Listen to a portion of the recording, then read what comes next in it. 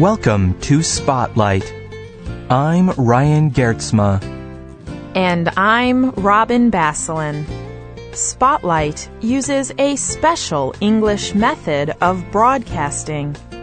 It is easier for people to understand, no matter where in the world they live.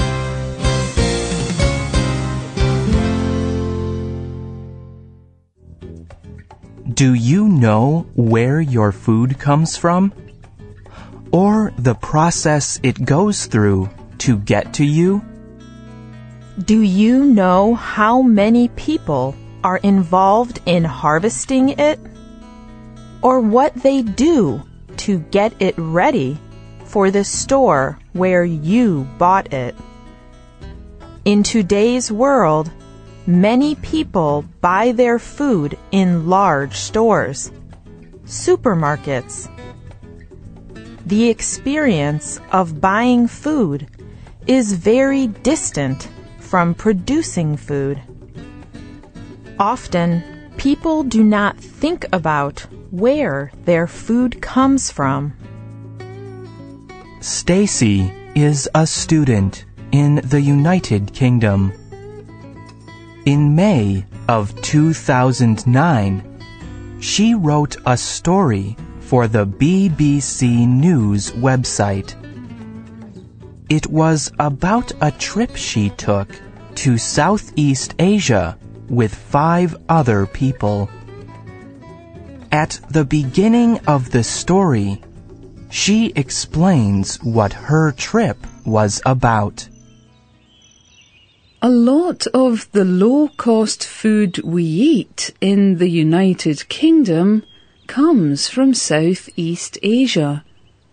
There it is harvested and processed before being placed in supermarkets here. We do not even need to think about how it got here.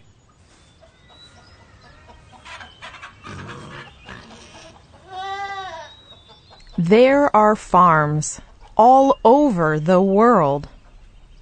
Some of these farms provide food for people locally, but other farms only produce one kind of food in large amounts. These kinds of farms are often owned by large companies. These companies provide that product to food stores internationally. This kind of production lets the company produce more food at a lower cost. They can then sell the food in stores at a lower cost. But what effects does mass production have on the people who work for those companies? Stacy went on her trip to find out. She went to Southeast Asia to experience the working conditions of the people who produce large amounts of food. The same foods she buys for a low cost: rice, tuna fish, and shellfish such as prawns. At each of the places Stacy went, the food producers welcomed her.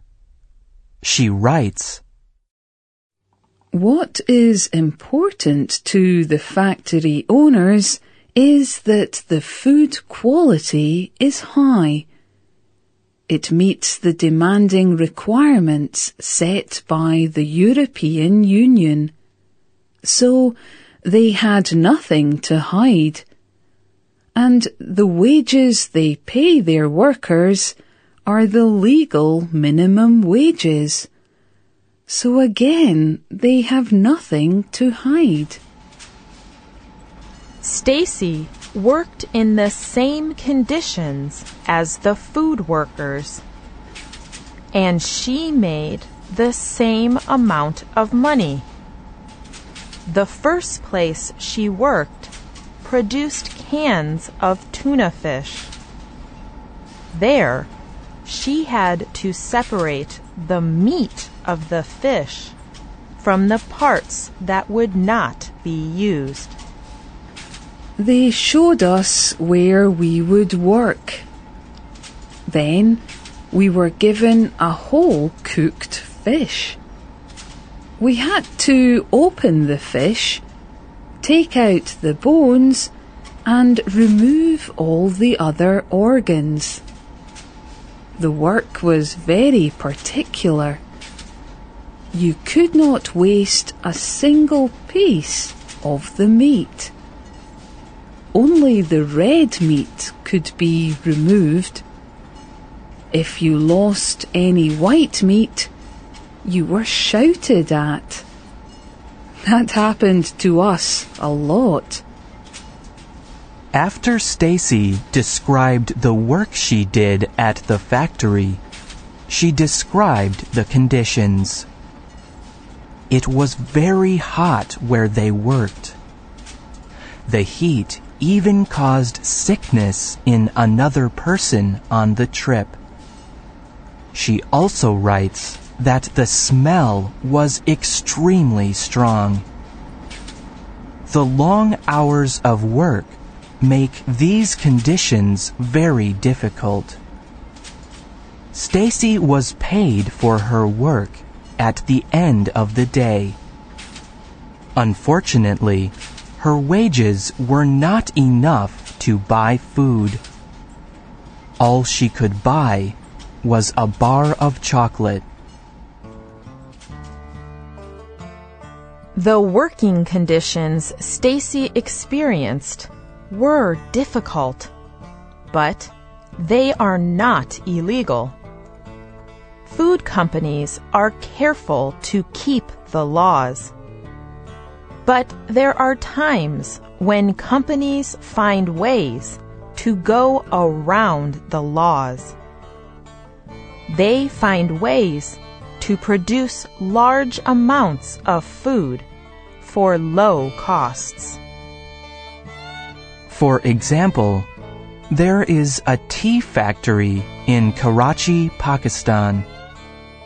This factory has no name.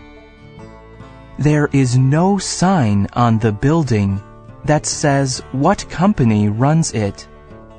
There are no permanent workers at this factory either. Yet, every day, there is tea produced at this factory. This tea is produced by short-term workers. The company employs them for a short time. Then, when that time is over, the company employs the worker again for a new amount of time. There are more laws about employing long-term workers. Companies usually need to provide long-term workers with medical care. Some laws require companies to pay long-term workers higher wages. So, by employing short-term workers, the company saves money. This helps them to sell their tea at a low cost. But many of these short-term workers have been doing the same job at this factory for many years. So, they are more like long-term workers. But because the company employs them for short terms, these workers do not receive the same rights or protection from the laws that long-term workers receive. For these workers, there is no promise of work for another day. They arrive for work each morning and hope they will work. This makes it very difficult for the workers' families. there usually is not enough money to send the children to school. Often, there is not even enough money to eat 2 times a day. Stories like Stacy's and The Factory Without a Name raise issues for people far away who buy the food. A person can decide to buy a low-cost food in one country, but that decision will affect the lives of all the workers involved in getting that food to the store. Considering workers' rights can make buying food emotionally difficult. Stacy says she still buys foods like rice and tuna fish. She knows that the quality of the food is good. But now she thinks about the quality of the food workers' lives. I still want to support the wonderful people we met in Southeast Asia. But by buying that food, I am supporting the system that I do not agree with. A system which shows little respect for workers' rights.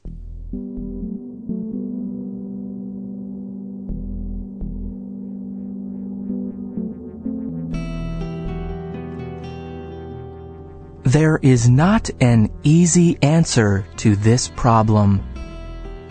If people refuse to buy these foods, many of those workers would have no jobs at all.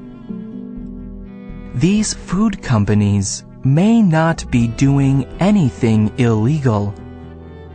But is the system fair to those workers? Should buyers of foods like rice, tea, and tuna fish think about where their foods came from? What responsibility does the buyer have for the workers that produce these foods? Visit our website and tell us what you think on the script page of this program. Or write to us at radio@english.net.